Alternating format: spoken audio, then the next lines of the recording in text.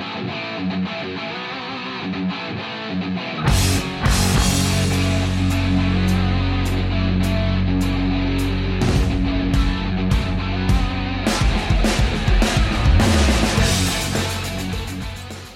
afternoon and welcome to the Pirates Fan Forum here on DK Pittsburgh Sports Podcast Network. I'm your host, Gary Morgan. With me, as always, is my good friend and co-host, Jim, the Thrill Stam. How you doing, brother? Oh, man, Gary, I like that. Yeah, man, I'm good. And not to put too much pressure on our guests today, but we've got an all-star crew today. It is a big beastly show. It is. We're stacked today.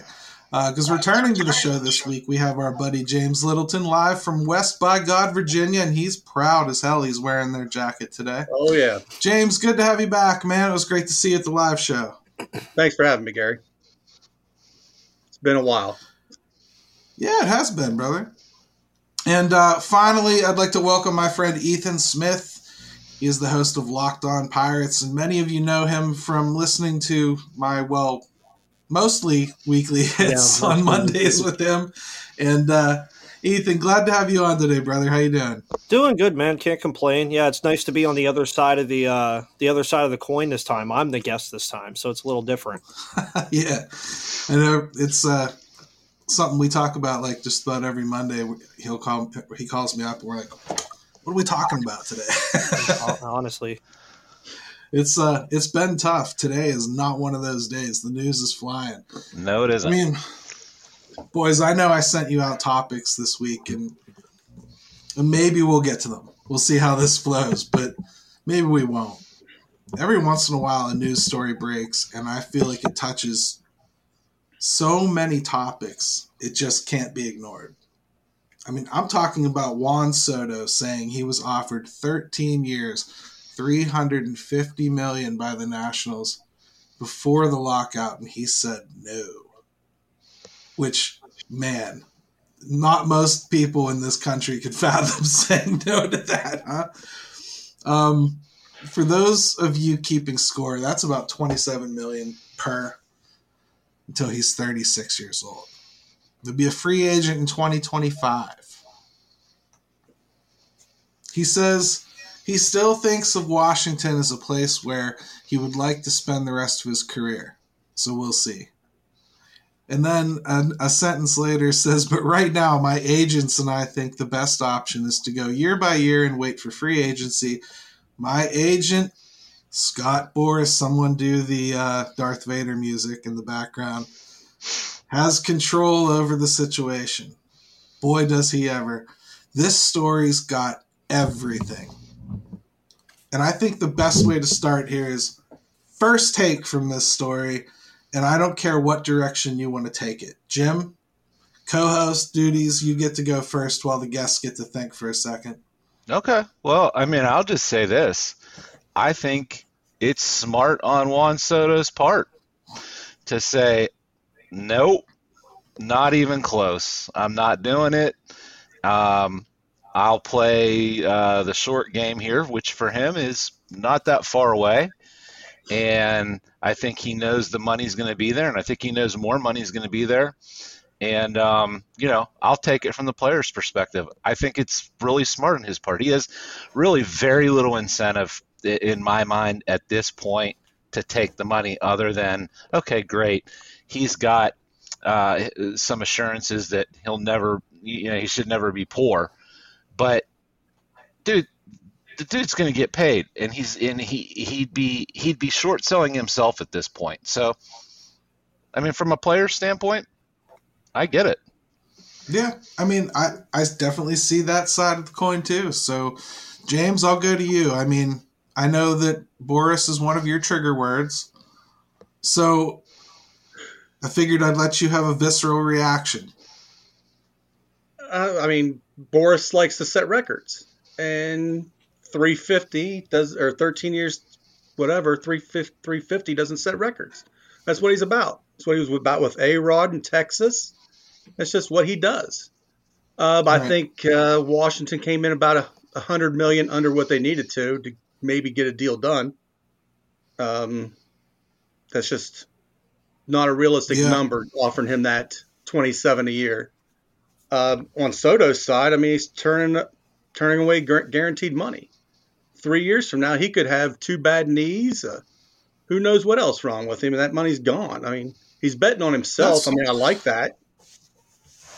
But those are common themes that you and Jim share. I think something that most reasonable people can see is the player side of this thing. You know, like why wouldn't he bet on himself, right? But Ethan, you know, you're a different generation than everybody else on this call. You know, you're a little younger. You're probably a little bit more used to this being 100% part of your sports environment. Mm-hmm. What are your takes on this, man? So the first thing initially that I thought of whenever, of course, he's a Washington National, is I thought about his former teammate, Max Scherzer. And you mentioned the money already that he's getting yearly. Scherzer just made more than that on the deal with the Mets, and Scherzer's in his late 30s. So why, again, would Soto, who, as you've already mentioned, is going to be 26 when he's a free agent, if he just replicates what he did this year with what he did, the next two out of the next 3 years. Stupid numbers, by the way. Stupid numbers. Yeah, so he doesn't even have to replicate that. He could be like 70% of that over the next 2 out of the next 3 years, and it still should garner, I'd say, like he said, like $450 million. And, I mean, Tatis got that kind of money, too. So, I mean, I don't mind the player betting on himself, but, of course, there is the caveat that what happens if he does get hurt. But I also don't think with him being 26 years old that an injury is going to be the biggest problem in him getting ultimately what he wants payment-wise. But I might be young, but Boras, again, is a trigger word for a lot of people across generations. Trust me. It's a trigger word for a lot of people.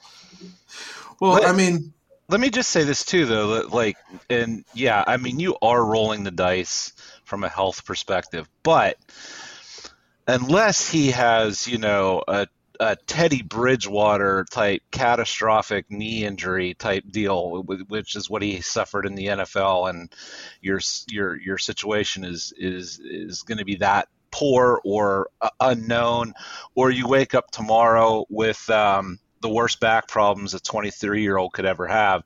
I think you're pretty. I mean, you're going to see like guys like Acuna. He's going to be back. He's going to be fine. I don't think it's going to cost. I mean, I don't think it'll cost him anything. Now, even if he suffered an injury like that, he'd probably still come out no worse. So I just think that, like, what's the incentive? So I just wanted to put that out there, that in baseball, you know, we're not talking about some of the horrific injuries you might see in say the NFL or something like that. Yeah, and I mean, I guess I should give my initial take on this too. Oh yeah, Gary, how about you? My first thought on this one was really that kind of money is insane to turn down at that age. I'm glad that he did, because I think, you know, and it's, you know, others are reporting that he's got a good shot to be the first player to ever get a $500 million contract. And I know people will say Patrick Mahomes, but we're talking about like guaranteed $500 million contract. That's never happened. I think he could probably do it. He's the right age. He started early enough. You know, being 26, good shot. He's going to clear that. Mm-hmm. So, yeah. If he can stay healthy for a couple more seasons and not have Washington kill him, yeah, he really could do it. I don't begrudge him that. I don't begrudge him that. I ran some quick numbers today, and I mean, just with 3 years of ARB, and if they did 10 years of $40 million a year after that, that's at 467 approximate. So I mean, he's really close to 500. He's easily going to get that, I think, on the open market. There's always that one stupid team. Yeah, I completely agree. The thing is, I don't begrudge him that. No. But it brings up more questions for me than just do I like it, do I not, do I support the player, do I think that the team should have to pay that much? To me, it's more about I already know he's going to go to free agency. Boras is going to make that happen. And if he doesn't, then Washington will overpay. Like, if it could be 500, it'll be 510. He'll get his money. He'll get this contract done. But when we have that conversation about where he goes, there will be 3-4 teams we talk about. Period. When something like this happens in the NFL, there's a major free agent out there. Almost every team could do anything to make that happen. We talk scoffingly about the Steelers getting Aaron Rodgers, right? We do. I mean, we know that's not going to happen, but you know it could. Mm-hmm. And that's the difference when you're a baseball fan in most markets. Let's talk, after we come back from the break, a little bit more about the fingers that this story has into everything else that's going on in baseball right now.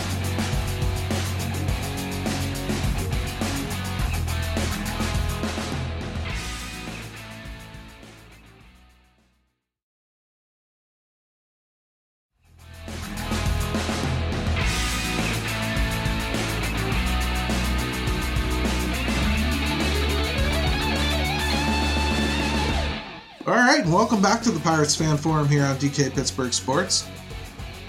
And the next thing we want to continue on is the Juan Soto situation a little bit.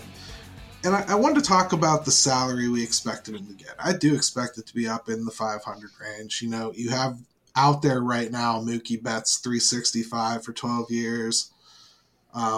Mike Trout is $360 over 10 years. So I think, what did you say Tatis was, Jim?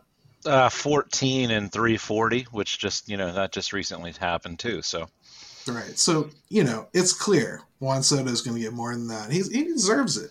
Get what you can, right? The problem with the league, though, is much like the other leagues where somebody goes on the market, most teams can make a pitch for him. In MLB, that's not the case. And we're talking teams that really spend money, too, like would not be able to flirt with that. Like the Rangers spent a bunch of money. They couldn't spend that money. No. That's reserved for a few teams. There's the Dodgers, the Mets, the Yankees, and Cubs, maybe. Do the Red Sox even spend that kind of money? They can and have, but I don't know they would. Yeah, you got like that second tier that one of them could get frisky and try to go for that. But yeah, I think you are down to probably those 3 or 4.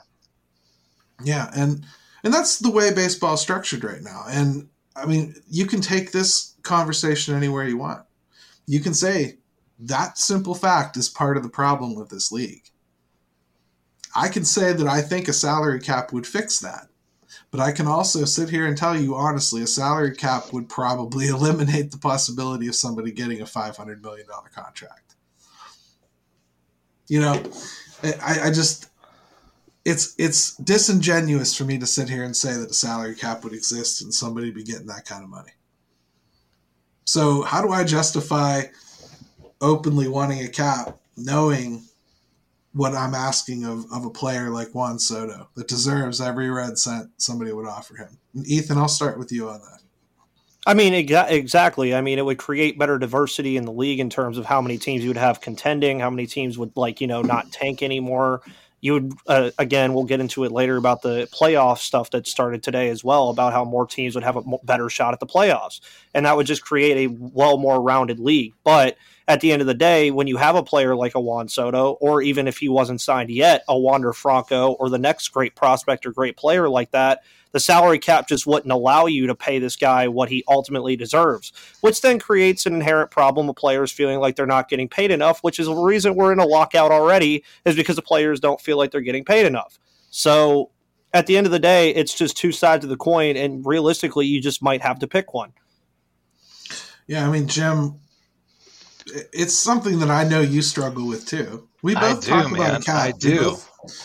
We both think like basically we've diagnosed the disease. We think we've found a cure, but we don't necessarily want to kill what we have to kill to do that. So how do you justify this? Like, how do you even have this conversation with yourself? I mean, I think what I ultimately end up saying is that, and it sounds cliche, but I really don't think it is you talk about just the health of the game. And to me, that's ultimately all we have to like judge it on. You know, when all is said and done, and you're looking at the product, and you're looking at, you know, what has come of the current CBA that's been in place, or what they've done in baseball for so long, and then you start to compare it to other things and other leagues and how they distribute money and whatnot.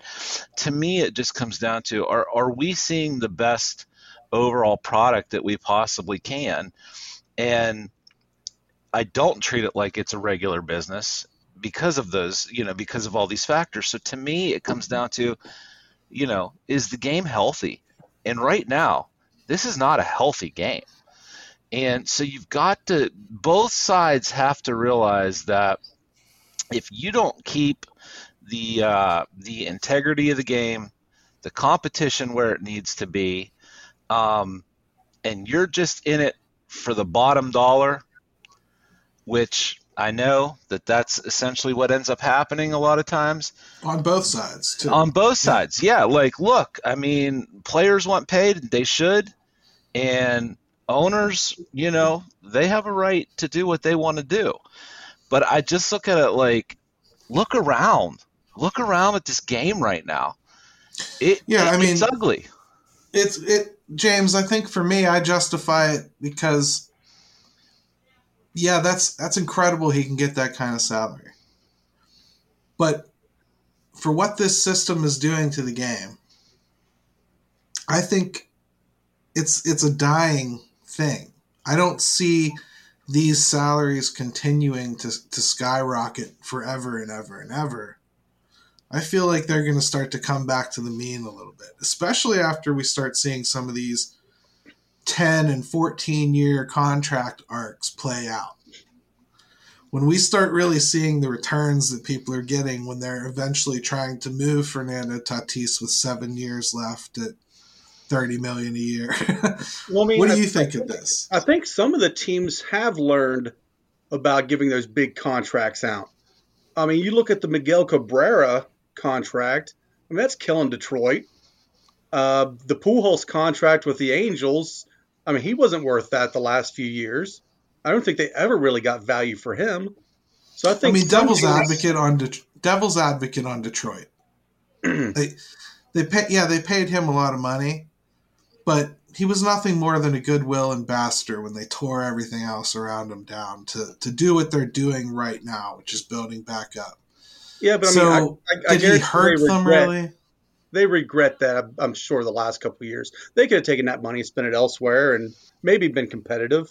But having, I don't know what their payroll was this past year, but probably 30% of their payroll tied up into one player, approximately, I'm guessing. I mean, I hear what you're saying, man. I was just playing devil's advocate. Continue. I mean, as a fan, I hate teams giving these long guaranteed contracts. I mean, you see the big numbers in the NFL, but they can get out from underneath them if they need to at a certain point. But there's just no getting out from underneath an albatross contract in the in Major League Baseball. You've got that for years. And there's a big part of me that wonders if Strasburg a little bit ago. He's another one. He's always going to be hurt. But they just re-upped him knowing that. That's, you know what I mean? Like, they just moved heaven and earth to keep him. Can you remind me who his agent is? Who was his agent when that happened? Oh, I have no idea. I really don't. The point is they moved heaven and earth to keep him. And they overpaid because they knew they had to because of the agent. Right. I mean, that's probably on the expectation that it would lead to them being able to keep Soto. Mm-hmm. Yeah. And it might not play out that way, huh? Doesn't sound like it. Ethan, how many times do people keep going back to the well and making deals with the devil? Too many. But also to kind of bring this into the Pirates fold of what you were just talking about as well, say O'Neal Cruz pops on the scene for 1 or 2 years, maybe even 3 years, right? Say he's putting up half of what Juan Soto is putting up and then maybe has like a ridiculous year. Just saying O'Neal Cruz, not saying like anybody. Would Pirates fans justify giving O'Neal Cruz a 10-year contract? I would love to see it happen. I'll believe it when I see it. Yeah. I don't think that this market would ever do that. No. And even if I can legitimately tell you they should, I don't think they would do something like that without a salary floor. If I'm honest with you, I think 100%. that's when they would do something like that. When they know that X amount of dollars have to go out the door no matter what anyway. Mm-hmm. That's when I think they'd bother doing something like that. And I mean, I've told you before, I think Brian Reynolds would have already been signed to an extension if there was a salary floor. Sure. I mean, Jim, if we kind of agree that the game needs to change, and we kind of agree that we don't want the players to lose money, we kind of agree that the owners aren't spending all the money that they could be spending. I mean, I'm out of answers really on what to expect anymore. Well, and I think too, like, here's something that has been bothering me as this has been going on, is that it feels to me like the owners are really just trying to break the players union right now, almost. Like they're set on reestablishing a firm line here. They're not going to renegotiate. They feel like this is the chance for them to send that message. Now, isn't that interesting though? Because you and I we were just talking to Greg Olson a couple weeks ago. Mm-hmm. What was the one thing he said to us about this whole situation?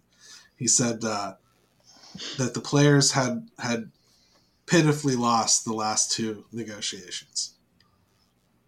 And here you are basically saying that the owners are reestablishing their dominance that the players, including former players, already feel they've had for the last two. I know. I think when it is interesting. We have talked to some former players, and if you hear, I follow some on Twitter and social media in general, and they really do feel that they have been held over a barrel for a long time, and that they have already given so much. And to me, quite honestly, I don't know if that's legitimate or if that's just what they're being fed from their representatives. I don't know. It gets so confusing, and that's where I get held up on, because I do think the owners, everything they're saying is they want to get this thing addressed, but here we are with 5-6 meetings in 74 days of a lockout that they've imposed. Anytime that anything is offered, they ask to cut jobs. So it's just frustrating, because I don't think we're dealing with them being all that honest on their side, and that makes me frustrated, because I think they're their own worst enemy at times. Especially since I know you came into this whole thing thinking that they had nailed on reason to want to play. And, I remember that was some of the things we disagreed on with this whole thing, is I felt like they didn't. Like, now was the time to push back and not give in here. But it seems like they don't care about the money, really. And it seems to me like they're angling towards trying to miss games. Ethan, where are you at on that? I mean, again, like I have said before on my podcast, I don't think we're getting baseball until Labor Day. I don't think they really care about losing games. I think they're fine with it. I don't think, and as you already mentioned, I don't think they care about losing the money either. Everybody wants to bring up the lost money from the COVID year, but I mean, at the end of the day, these guys have other parts of influxes of money that they get, and they're going to want to keep the game the way they want to keep it. And are we going to ever get to that median where the players and the owners are both happy? No. I just think there's going to end up being a time where the players get fed up. They're going to want to play baseball, and the owners are going to stick right where they want to stay, and they'll maybe compromise a little bit. And at the end of the day, the players will end up almost in the same spot that they were in when this whole thing began in the first place. I mean, very well said. And James, one thing I wanted to ask you about in particular to kind of close this topic out before we move into our next segment. you often say that you see the players kind of just wanting a win this time. What do you mean Absolutely. by that? What does that really They- look like to you? I mean, I think they want to come out of this and say, we got what we wanted here. We got it.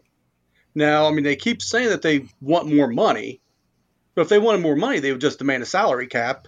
I mean, that would instantly give them more money. Instantly. I don't think that's it. I think they just want to be able to come out and say they won the negotiation.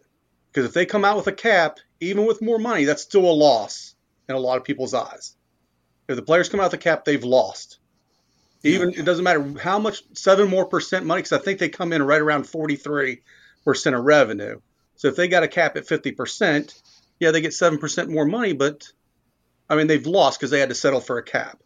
They want to come out of this saying we got what we wanted from the owners, even if it's something little like an extra year of arbitration, or what do they say? They wanted 80% And today. it's I think important we all that it's heard. one of the owner's sacred cows too, right?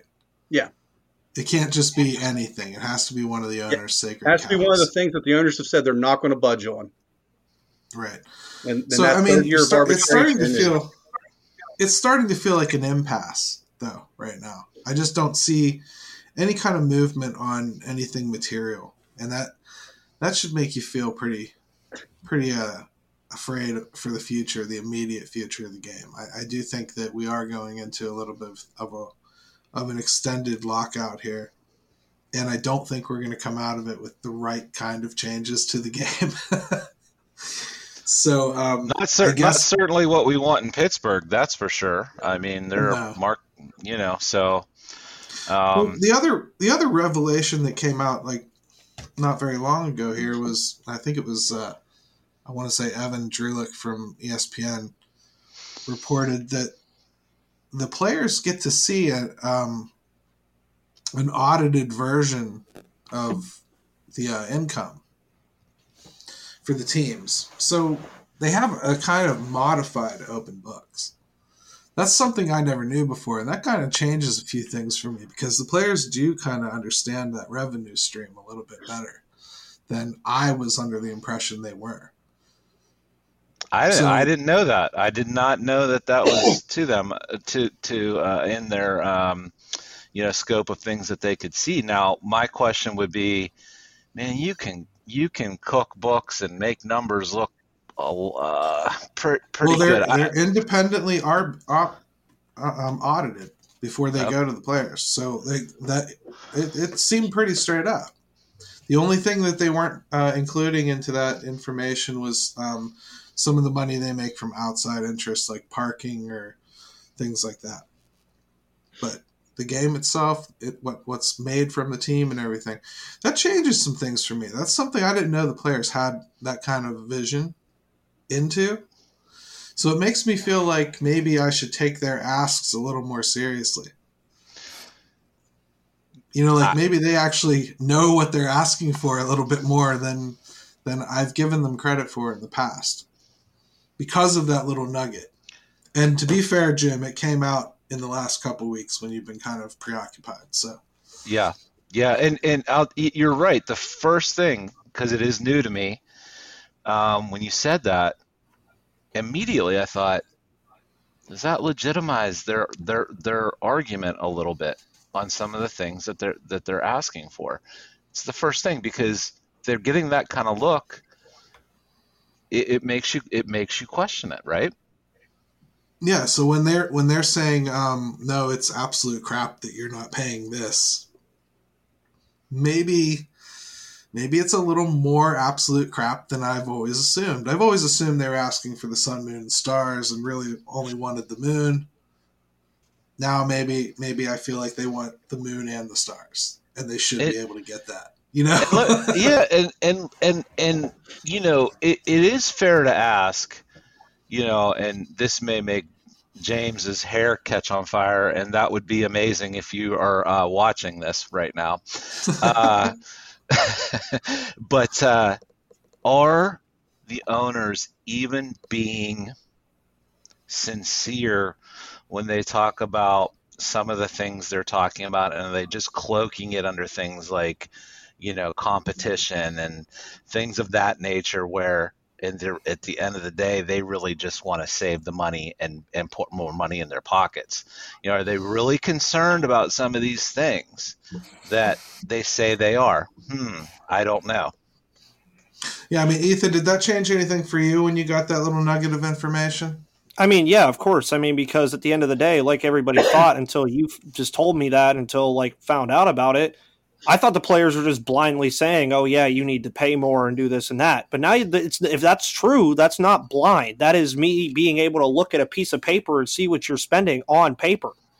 And I mean, as you said, like, okay, within cool. reason. Again, yeah, within it's not reason, 100% open, but yeah. Yeah, and I mean, again, like, too, who cares about parking expenses? I mean, they might make a lot of money off of it, but that's not going to be paying your players $500 million. Pirates don't, that's for sure. Yeah. Hey, I guarantee Bob gave him that page. Oh, yeah, he was probably like, yeah, here you go. He's like, let me throw that one in there real quick. But I mean, Bob was like, we ain't made nothing. Yeah, and he said it proud, too. He had that page. It was just like, nothing. Yeah, literally, yeah. It was just one page, and it said parking expenses and profit, and it was just in big 128 Times New Roman's font. Nothing. No, he put in it how much they've been charging the players to park at PNC. Yep, there you go. There you go. So, James, what does that change for you, brother? I mean, like, that's something that we haven't known in the past. That was the first time I've ever seen that reported. It surprises me in one thing that there are certain outspoken players that are on the negotiating team, and I'm really surprised that they haven't pushed some of those numbers in the media more. Because I mean, Cole is pretty outspoken. Andrew Miller gave an interview which left me with more questions than it did answers. But I mean, I thought these guys were like, "Look, we know you're making this much money. I mean, we know this. So why?" I mean, I just don't understand why they continue to keep it like hush hush about how much money they know that the owners are getting. It's weird because you're right that if it's leverage they have, they're not using it very well. I mean, if I was the players, I'd be like, I would just draw up a spreadsheet. We know this is how much each team brings in, approximately. What's the problem? Well, no matter how you look at it, it's weird, and it changes some of my thought processes a little bit. And it should at least give you pause, right? It should. It should at least make you consider that maybe you need to modify your thinking just a little bit. But I think we should probably wrap up the show talking about something that they actually do agree on, oddly enough. And that would be the new playoff structure because, man, that's it's weird. I don't know. Let's take another quick break.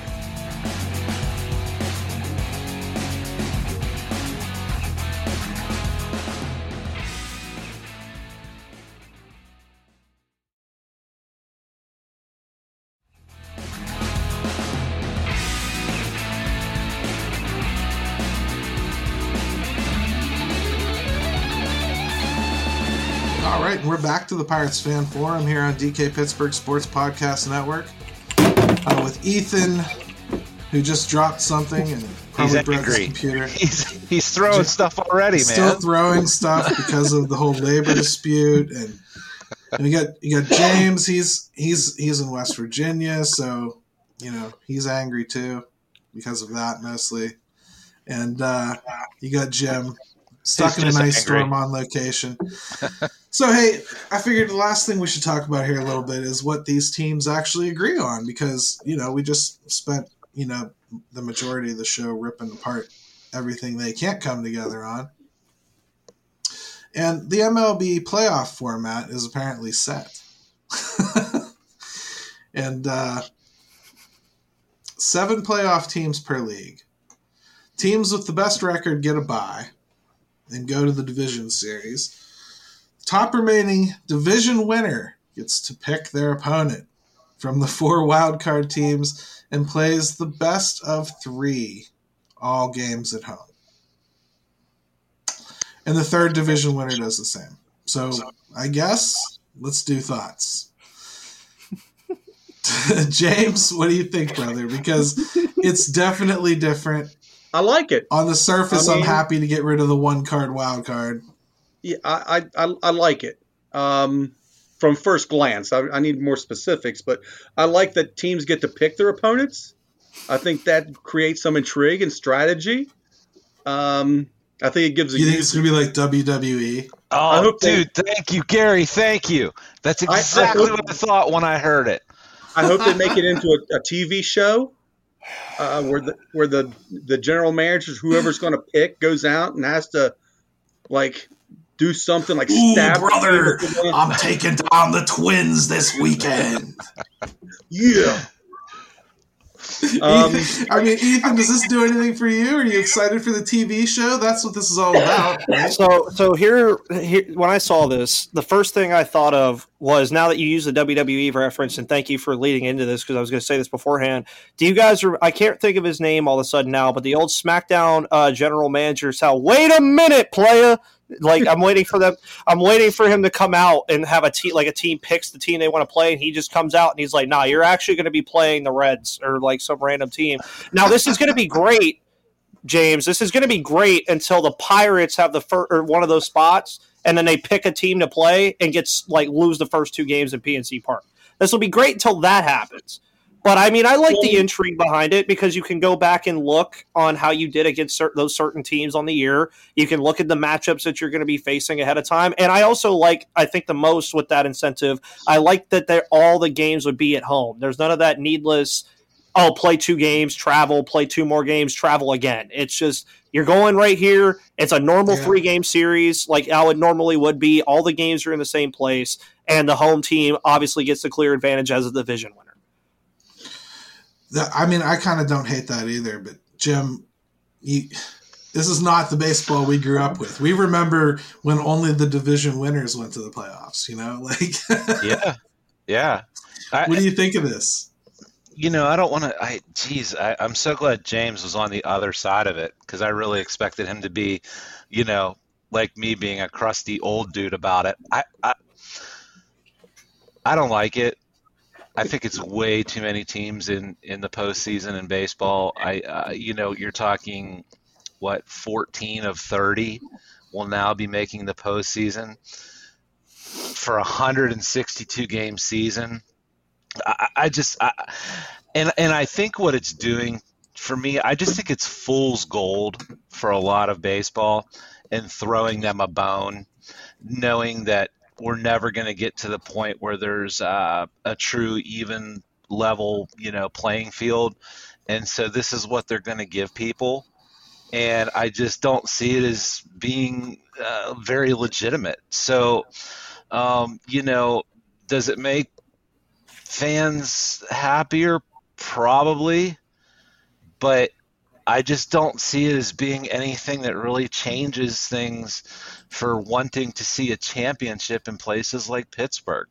Yeah, okay, great. We made the playoffs one year and then get slaughtered by the Dodgers. Is that better? I mean, maybe marginally, but it's not going to change what we ultimately want here in Pittsburgh, is it? I can't see how it would.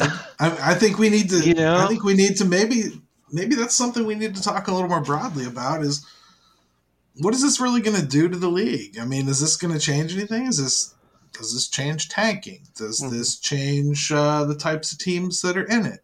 Does this change how teams approach this altogether? For me, my first thought is, boy, I think they created an awful lot of incentive to hover around 500.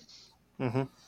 Get your ticket to the dance, and you can probably be relatively competitive most of the time, if that's your goal.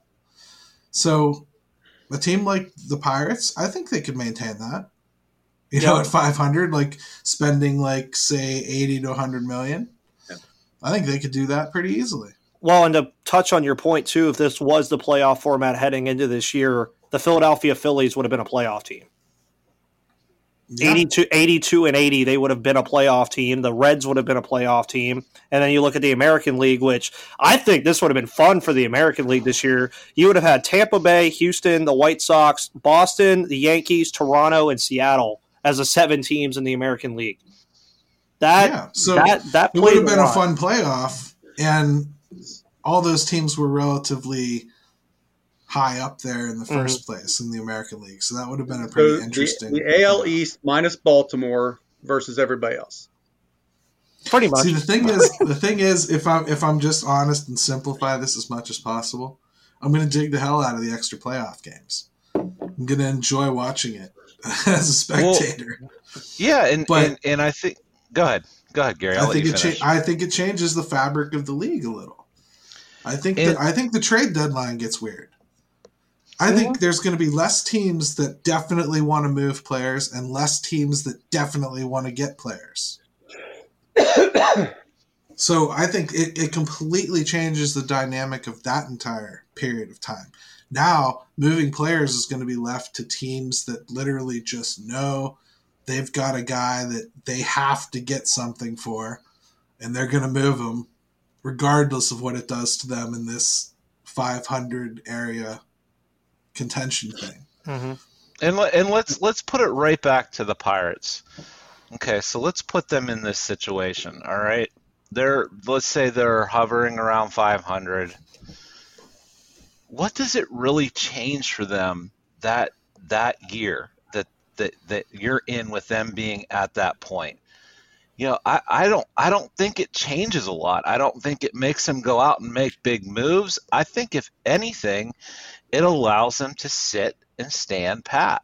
There's no real reason to make any big moves. You can still hope to get in, and ownership like the Pirates, let's face it, doesn't that line up with how they're going to want to operate anyway? So I think it encourages teams to even be more conservative when they get to those points. I don't know that it changes what certain teams are going to want to do anyway, whether you're talking bottom half of the league or top half of the league. I think their approach stays the same. I mean, I think if you're floating right down the middle and you're okay with that and you know you're never going to spend like the top guys can spend, then I think you're right. It probably doesn't change anything for you. If anything, you're comfortable just riding. But if you're a team that will spend at times like to get to a peak, like Detroit, for instance, like they will spend when they have to. They'll go up to 200 if they have to. But it might give them incentive to do that at a different time. Yeah, is what I'm saying. Yeah, there'll be a few teams that really could use it to their advantage. You know who I think this benefits a lot? The Chicago Cubs. Right now with the moves they made before the lockout, and then saying, "Oh, cool, we have a incentive to spend money to make the playoffs in Chicago." I mean, and they have that money available after all those moves. That's a team that incentivizes. But I see your point as well, where you're saying, yeah, so like teams like Pittsburgh, teams like Cleveland, Kansas City are going to probably remain more like conservative, but those teams that are going to spend more and want to spend more don't have that incentive now, but now do have that incentive, especially as you mentioned already at the trade deadline with those teams that are going to say, okay, we're 40 games under 500. There's no way in hell we make the playoffs. Yeah. So like James, you're sitting there in playoff contention at the All-Star, at the trade deadline, and your team is like what, 43 and 47. That's playoff contention. Right? What's my payroll? What payroll? I don't know, say you're a team that spends about $20 million more than you are right now at the time. Okay. Do you go and make that move? Or do you just kind of sit there? Because you're kind of in contention right now, or you're not a seller at that point. I can't say you're a hard and fast buyer. What was the Braves record? How does this affect the trade deadline? Oh, they were like 8 games under. Yeah, so it shows it can be done. So I mean, if I have $20 million to spend and I can get a couple good pieces, yeah, I'll make a push because I've seen it happen. I've seen teams. But does the playoff structure make that I saw the more or less likely? Weren't the Nationals like under or at the All-Star break? They were dragging the year they won the championship. It's been done. So why not us? Right. It has been done. Does the new playoff structure change that at all? Because I think let's say there's let's say there's two teams that are surefire sellers, as opposed to Pirates last and year Baltimore. there were about 4 or 5 Yes. that were surefire sellers, right? I think that they get better returns for their players because there's more teams that I think will be competitive. And less teams that actually can buy, right? Yeah. I mean, Schultz Ford's going to have less sales next month because he's got less cars, not because there's less people that want them. But if there's less cars on the market, those cars' prices go up. I mean, so Yeah. let's say in 2 years, the Pirates got Reynolds sitting there, non-extended, and there's all these teams in the playoff hunt. His price goes up in my eyes. Yeah, what if Because they're in there's- the playoff hunt again? Mhm. Like, we're talking about. Well, Ethan, that's a good one for you. What would you do then? You know, you're in the playoff hunt now, technically, but you're under 500. You know your team's not good, but you also know the playoffs. That carrot's hanging right there. Yeah, That I number mean, 7 spot looks juicy. yeah. Not I if mean, you trade Reynolds. yeah, if you trade Reynolds, then you're just punting it. But it's also if you keep him, you're giving yourself the idea that it can happen. And then and that also moving past the trade deadline, how does this affect the moves that you make in the offseason, saying if you were the 8th seed? So you were one spot off of the playoffs and you go into the offseason and you're like, well, if we make move A, move B, and move C, we can move up 1 or 2 or maybe even 3 spots. I mean, it's definitely makes things interesting. I will say that it creates a lot of conversation. Like even right now, we're making up fake scenarios for what could happen. Well, that's going to be interesting fodder every year, I think. So if you're looking for like just interest, that's probably not a bad thing from the league. No. Now, as far as like calling other teams out, to me that's a little weird. I don't know that I want to see that. I love it. Yeah, I'd rather just let's just touch seed on them. that just one more minute here, because to me it just seems hokey. You know, like it just sounds so gimmicky, and you know, I take baseball seriously. It may be too seriously if you ask anybody that knows me all that well, but I just feel like it's done to generate this like hot takey. This is how we want to try to package and market the game to younger people. Maybe Ethan, maybe you can speak to that, because I mean, how does that sound to you or to people your age that do follow it? Because, you know, to me it sounds gimmicky. I mean, it's definitely gimmicky, but I also think it definitely speaks to social media interaction as well. I mean, can you imagine, say, the Yankees get the number 1 seed, and then they go out there and they're like, hey, Tampa Bay, come here. Like, that's literally what it sounds like, is it's like, hey, come here. And what does that tell Tampa Bay fans? It's like, okay, well, 1, we have the chip on our shoulder already because they willingly chose to play us. And 2, the Yankees fans are going to be like, oh, well, we're going to beat the crap out of you because that's why we chose you in the first place. So and you know, Manfred would be sitting in a wet spot if the Yankees ever called out Boston. Yeah, and I mean, you know, like exactly. Could you imagine what Twitter would be like that night if, like, the Los Angeles Dodgers call out the Padres or like the Giants? Just call them out, like literally no hesitation. They just say, hey, yeah, we want to play San Diego. I mean, it's interesting. Go ahead, James. It's definitely hokey, but I mean, is it as hokey as the NFL bringing out The Rock I mean, it's every sport does it. But he's not. The Rock's not going to play in the game, though. So, that's what I would love to see even more. That's what I would love to see even more, as well as like the Dodgers bring out Joe Kelly back when he was on the Dodgers, and like, oh yeah, we want to play you, and Joe Kelly is the guy doing it, or like a just naturally hated player. Like, could you imagine if this was a thing in hockey and the Bruins had the choice to choose, and Brad Marchand chooses to play you? Like, that'd be great. It'd be phenomenal. Just like the Red Sox had Pedro come and call out the Yankees, or like imagine that. Like, now, is there any way we escape Mad Dog being involved in this? No. Is there any way we escape that?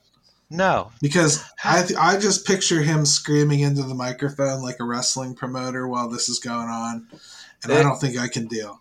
That's where, in my mind, it heads to immediately. Is it's the Dodgers going to announce their their opponent, and all of a sudden you hear, by God, that's Bob Nutting's music, and here he comes running out off the side. It's like, if we get to that point, okay, well then I just do you surrender. do you think that maybe they'll start doing them like gender reveals? We'll have like exploding cakes like in a parking lot. Well, and like to speak on another sport that we haven't touched on yet, the NBA, you've seen they've done really well with televising the All-Star Game draft because they do a draft now. So they just have two guys sit there and pick the teams. And that's been really, really well put together. And I think they could do something like that where you just have a representative of the three teams and get to choose the teams that they play. And then you just have fun with it from there. Like you could just make fun of it. Like you could do whatever you want to do. Maybe a team comes out with a Plinko board with the teams on there and they just drop the Plinko board and let the Plinko decide where they go. So you're basically saying like you're completely cool with this just being a fun thing. You don't care it's a about fun thing. Like I said, it's fun until the Pirates pick the Cardinals and then they lose to the Cardinals in 2 games. That's a great point. It really is until somebody overanalyzes what's going to happen. Somebody's going to do something like that. Or somebody will go, our team's way better against right-handed pitching. These guys have 4 lefties. We're going to do that. And then the lefties are going to come out and pitch 16 combined scoreless innings with like 4 hits combined, and it's going to be ridiculous. It's gimmicky. Let me at least gimmicky. Yeah, let me at least bring it back to a serious note on just the expanded playoff format. What would be interesting to do, and I'll have to trust me, I've got a little bit of spare time right now. I will probably take a look at like the last 3-4 years in baseball with this expanded playoff format and just see where all these teams might have been around the trade deadline and see how many teams that would have involved, because that's where it would really get interesting, giving yourself like a sample size that's enough to say, okay, this is what we would be looking at. Does that look right? Or are we talking teams that you just don't want to see anywhere near the playoffs? So we're talking like if there's an expanded playoff like that, it makes the trade deadline interesting for a whole lot of reasons. It makes the regular season interesting for a whole lot of reasons, because what if you have a really tough schedule up front? And like, you took it in the can, like that first 2-3 months of the season, and you know that it's going to ease up as you continue on. Mm-hmm. It makes you think a lot differently about that stuff, because maybe in the past you would have considered yourself out of it, and now maybe I could add a player and take advantage of this schedule, and I'm in it. Yeah. And I mean, to speak on Jim's point too, like you said, to take a sample size, it's 2022. Go back to 2018 even. The Pirates would have been a playoff team under this format. They were the 7 seed at 82 and 79. Okay. They were 82 and 79. Oh man, now we're talking repercussions like Huntington's still here. Yeah. I mean, maybe you don't just make the Chris Archer deal. Maybe that's really interesting. I mean, and maybe in Pittsburgh that placates people enough. I don't know. Maybe it interests them a little bit, yeah. As long as the team is like not in the full depths of teardown, there's probably a shot, which I think at least makes some people feel a little better. Now, a shot to get your feet wet, at least. Mm-hmm. We'll still have a little bit of an inequity issue there, but I feel like I got to read Yark's comment because he went out of his way to make sure that I saw how he felt on this subject. It says, Yark, he's third person now, Jim. That's what we did to him with one episode. Oh man, he went straight to his head. Yeah, literally says, and I mean it probably grew so fast that he now looks like James. Hair is just gone. So. Says Yark is pro expanded playoffs, but also wants a bunch of other stuff with it. He'd like to drop regular season games. This is his serious point, though. Wants to drop the regular season games to 144 or 154 until there's an expansion. Well, yeah, because you got to think you're not even going to have Mr. October anymore. It's going to be Mr. November. You're going to have games spill into the middle of November in cold weather cities like Pittsburgh, Cincinnati. I mean, any cold weather city like New York, for example, you're going to be playing games in the snow.